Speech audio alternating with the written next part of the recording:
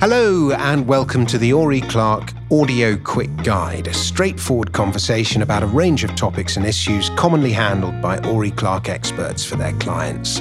My name's Dominic Frisby, and joining me on this episode are two corporate and commercial solicitors, and they're both partners at Ori Clarke, Simon Walsh and Philippa Sturt. And this episode's hot topic is all about protecting a founder's interest. So, Philippa, why don't we start with you? What is protecting a founder's interest? Well, when a company decides it needs money and wants to raise that money, it will go out and it will find investors who want to put money into the business. And that's what most founders are looking for, and they're desperate for money and they like it.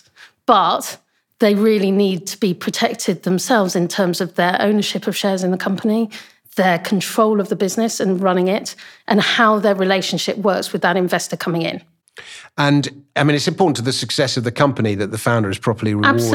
Absolutely. And if you get to a point, and some people do, and it's quite disappointing when they do, if you get to a point where a founder has so small a shareholding that they're not really incentivized anymore to grow the business, then the business will do badly. So how difficult is it? Are there like templates that one follows, or? There are templates out there occasionally, but normally they don't really work for what the founders want, because every single business is different. Every single list of requirements and needs of founders is different. So you really need something that's tailored to you and your specific business and your specific structure.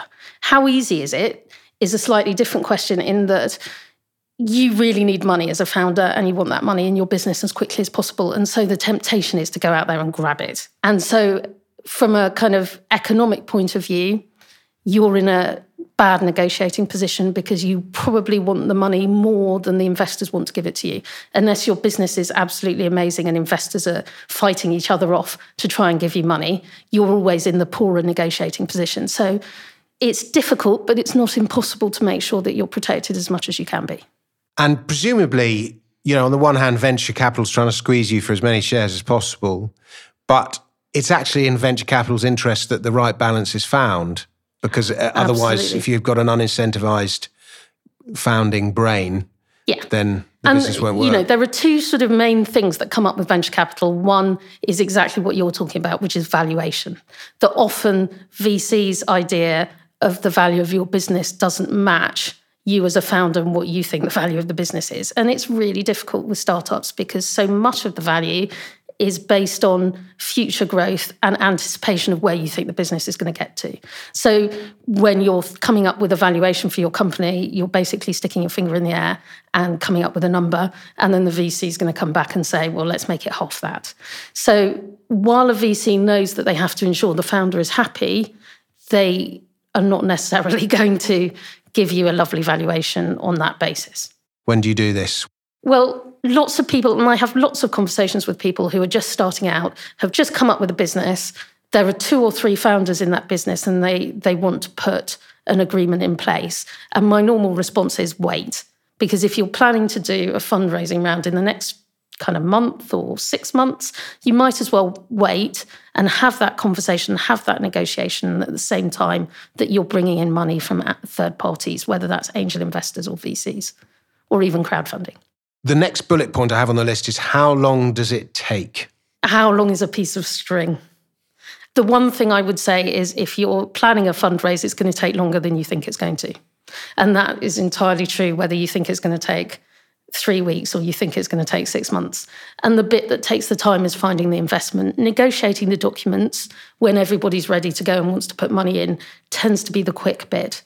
And so from that point of view, a month, say, to sort it all out. But actually, the hard bit, which is founders going out there and finding the money, may take anywhere from, a couple of weeks, if you're really, really lucky, to 6 months. Yeah, every time I've done any kind of fundraising, it's not only does it go on much longer than you expect, it is exhausting. I think one of the challenges too is that you're not only are you raising money, but you still have to run your business as well. And often you're normally at startup stage you're working 14 hours anyway. If you're also fundraising, you're adding another 4 or 5 hours to your day on top of that. So it is exhausting. You're right. And plus, when you get VCs in, they will ask you for what are called warranties about the state of your business, and they will do due diligence, which again is going to involve that founder if your business has been going for a while, it's going to be involving the founders getting papers together and finding information, bits of information here, bits of information there, which is frankly pretty much a full-time job. If only people who criticise business understood how much effort goes into getting a business started in the first place and how hard it is and the sacrifices that need to be taken. Board control. Yes. So particularly with VCs, this doesn't apply so much to angel investment, but with VCs, you will quite often have a request from them that they have a member on the board, a director on the board of the company. Now, let's say you're a sole founder and you have one director come in onto your board who is an investor director. The way that, unless you provide otherwise, the way that decisions are made on a board of directors is majority rules. So if there's one of you and one of them, if one of you wants to do something and the other doesn't, there is no majority, and so you cannot do it. So you have to make sure as a founder that to the extent you can, you control that board. And the easiest way to do that, certainly with angel investors, this works very well. With VCs, I have got a VC to agree to this, but it's quite rare, is to have quite significantly weighted voting rights as a director. So my personal favourite, which I invented, is the founder has as many votes as the other directors plus one. So you always have, if there's two of you, you have 2 votes to their 1. If there's 3 of you, you have 3 votes to their 2, etc., etc. That's a nice model, because I was about to ask you, do you favour boards with odd numbers so that you get a result? No, because you can sort it anyway. But if you have a board with an even number, then quite an easy and quite a kind of fair way to do it is to give your founder a casting vote. The problem with that is if you then appoint another director in the future, you suddenly have an odd number and it doesn't work anymore. Well, maybe the solution is either the casting vote or +1. Yeah. But the second thing to do, so often with VCs, they may not be happy with the founders having control of the board, but absolutely the one thing that you've got to do as a founder director is ensure you have what I would call an entrenched right to be on that board.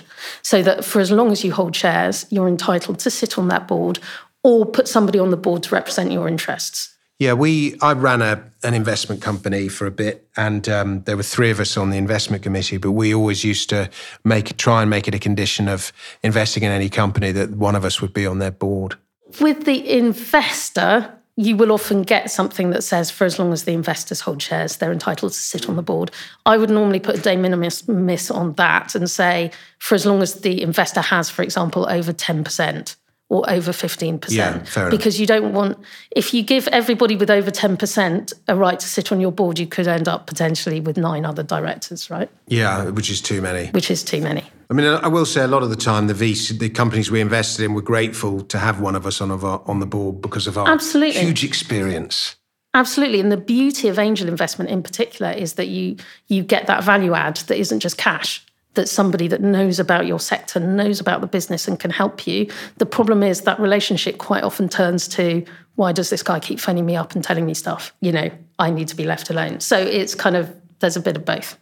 Investor veto rights. Just 2 points I want to make is that normally what a lot of people forget is the sorts of things that we're talking about, i.e. how to protect founder rights, are entrenched in a shareholders agreement rather than the Articles of Association.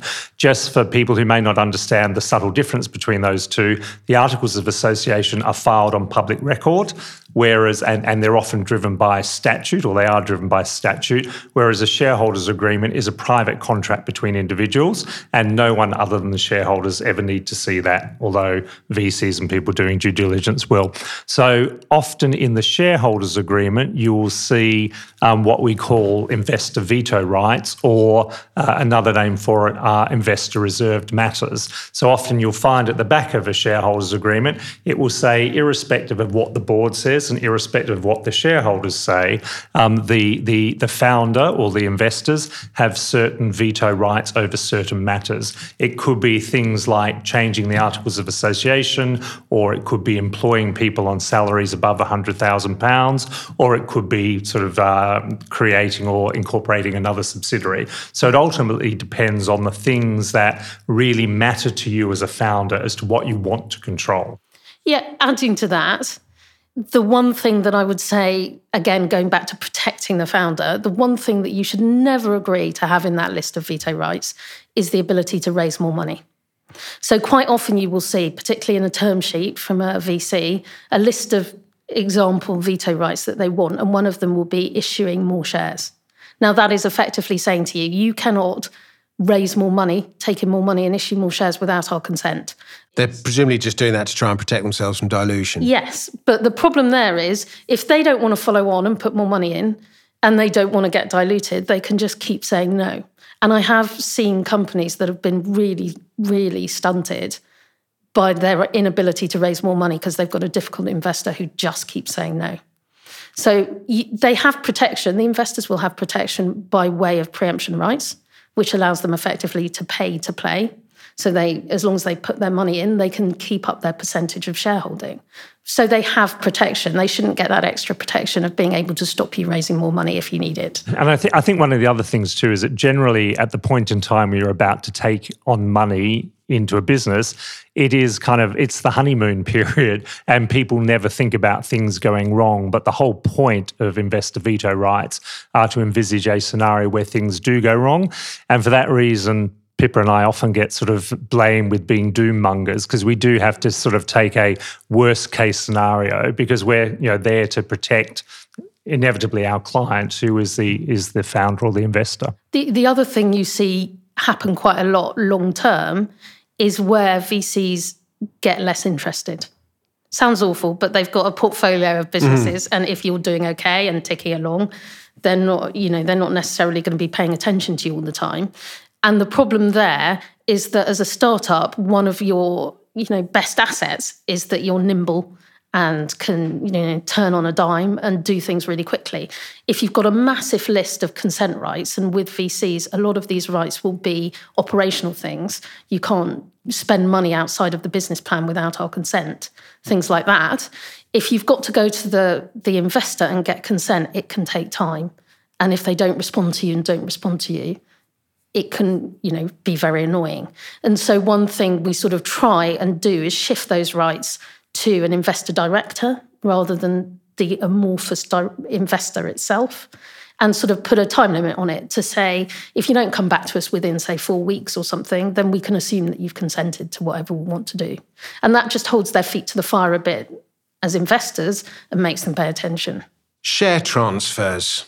So all this is again, in your shareholders agreement that Simon talked about earlier, or quite often in your articles of association, you will have what are called preemption rights, which allow the other shareholders a first right to take shares. So if anybody wants to transfer a share, which, to be honest, is quite unusual in private companies because you need a buyer and there's not normally a market, but if somebody wants to transfer a share, they first get offered to the existing shareholders to buy before they can transfer them to a third party. Now, as a founder, there are two things to think about there. One, sometimes to make sure your tax position is perfect, or for some other reason, you might want to transfer some of your shareholding to your spouse or partner or somebody else in your family or to a family trust. And so you will have something called permitted transfers, which allow you to do that without having to offer them first to the other shareholders, because you're normally transferring those shares in that situation for very little money. And so if you offered them to the other shareholders, they'd just buy them for nothing and you'd never be able to get them to your spouse. So that's one way to protect yourself as a founder. And the other way is potentially to have a two-tiered preemption process. So that first of all, if a founder or an employee shareholder wants to transfer their shares, they offer them first to the founder who is still in the business, or founders if there's more than one of them. So you get to try and keep that kind of founder-employee shareholding within the group before they're offered to investors. And, it's quite an easy way of making sure that you protect, as a whole, your shareholding as founders. And that sort of brings us to leaver provisions. There's a sort of bit of crossover between the two, I think. Yes, leaver provisions are otherwise known as good leaver and bad leaver provisions. But one of the things that clearly most founders will want to protect is their position if they either choose to leave the business or they feel like they're forced to leave the business. And one of the really important things to ensure if they are leaving the business on most terms other than sort of, for gross misconduct, is that they are getting fair value for their shares when they do leave the business. Often in a shareholders agreement or in articles of association, you'll see sort of quite an amorphous term, like, the leaver will agree fair value if they're a good leaver. Often what represents fair value is quite a subjective thing. And I think as a founder, you want to make sure that you are getting reasonable return for your shares if circumstances come up where you either choose to or are forced out of the business. Yeah, and a couple of things I would add to that. One, that this is the stick that investors get to beat you with to try and keep you as founders in the business. And so often when founders are thinking about good leaver, bad leaver, they're literally just thinking about how many of my shares can I retain if I decide to walk off from this business. But very often there's a separate discussion there, which is between the founders themselves. So if you have several co-founders, you have to ask each other, how will I feel if you, my co-founder, walks out of this business next year? Will I be happy if you walk out of the business and keep all your shares? Because then in 5 years' time, I sell the business having worked in it for 5 years and made all this value, and you still get 25% or 35% of the business, the value. And so there's kind of two conversations. There's the what is fair for investors to try and stop founders from leaving, but also what's fair between founders.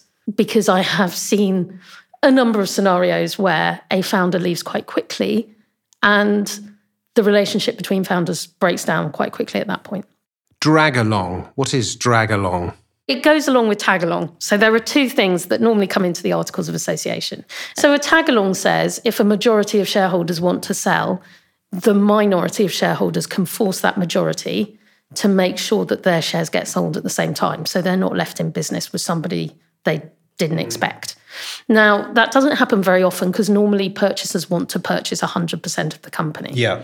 And that's why drag along is important, because drag along at its most basic, and there are lots of different kind of permutations of a drag along clause, but at its most basic, it's saying if a majority of the shareholders want to sell, they can force the minority to sell as well on the same terms.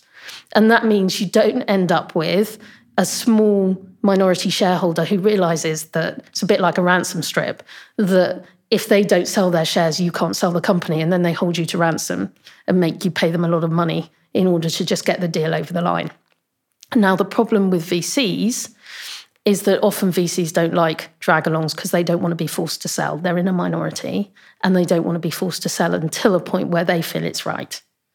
Now, you can deal with that by basically putting in normally a kind of base number. So we can only drag you on a sale provided we get you, the investors, 2 or 3 times your money back. So that's one thing to think about. And then the other thing to think about is particularly where you've got more than one founder, and so any particular founder might end up with less than 50% of the company, you want to make sure that founders can't be dragged. Because if it's your business, you do not want somebody turning round to you one day and saying, okay, we're selling now. So it's just making sure those protections are in there. A drag is really important for founders. You need it in there, but you also need to make sure that it's not going to catch you out. And a good solicitor will, of course, make sure that all these clauses are in the various contracts. Good stuff. Well, folks, thank you very much. Thank you very much to Simon Walsh and to Philippa Sturt. And if you want to find out more about anything we've just been talking about, you can find that information in the resource library section at oryclark.com. And if you can't find what you need, then send us an email, contact@oryclark.com, and one of our experts will get back to you and tell you everything you need to know. My name's Dominic Frisby. I'll be back with another one of these audio quick guides very soon. Until then, goodbye.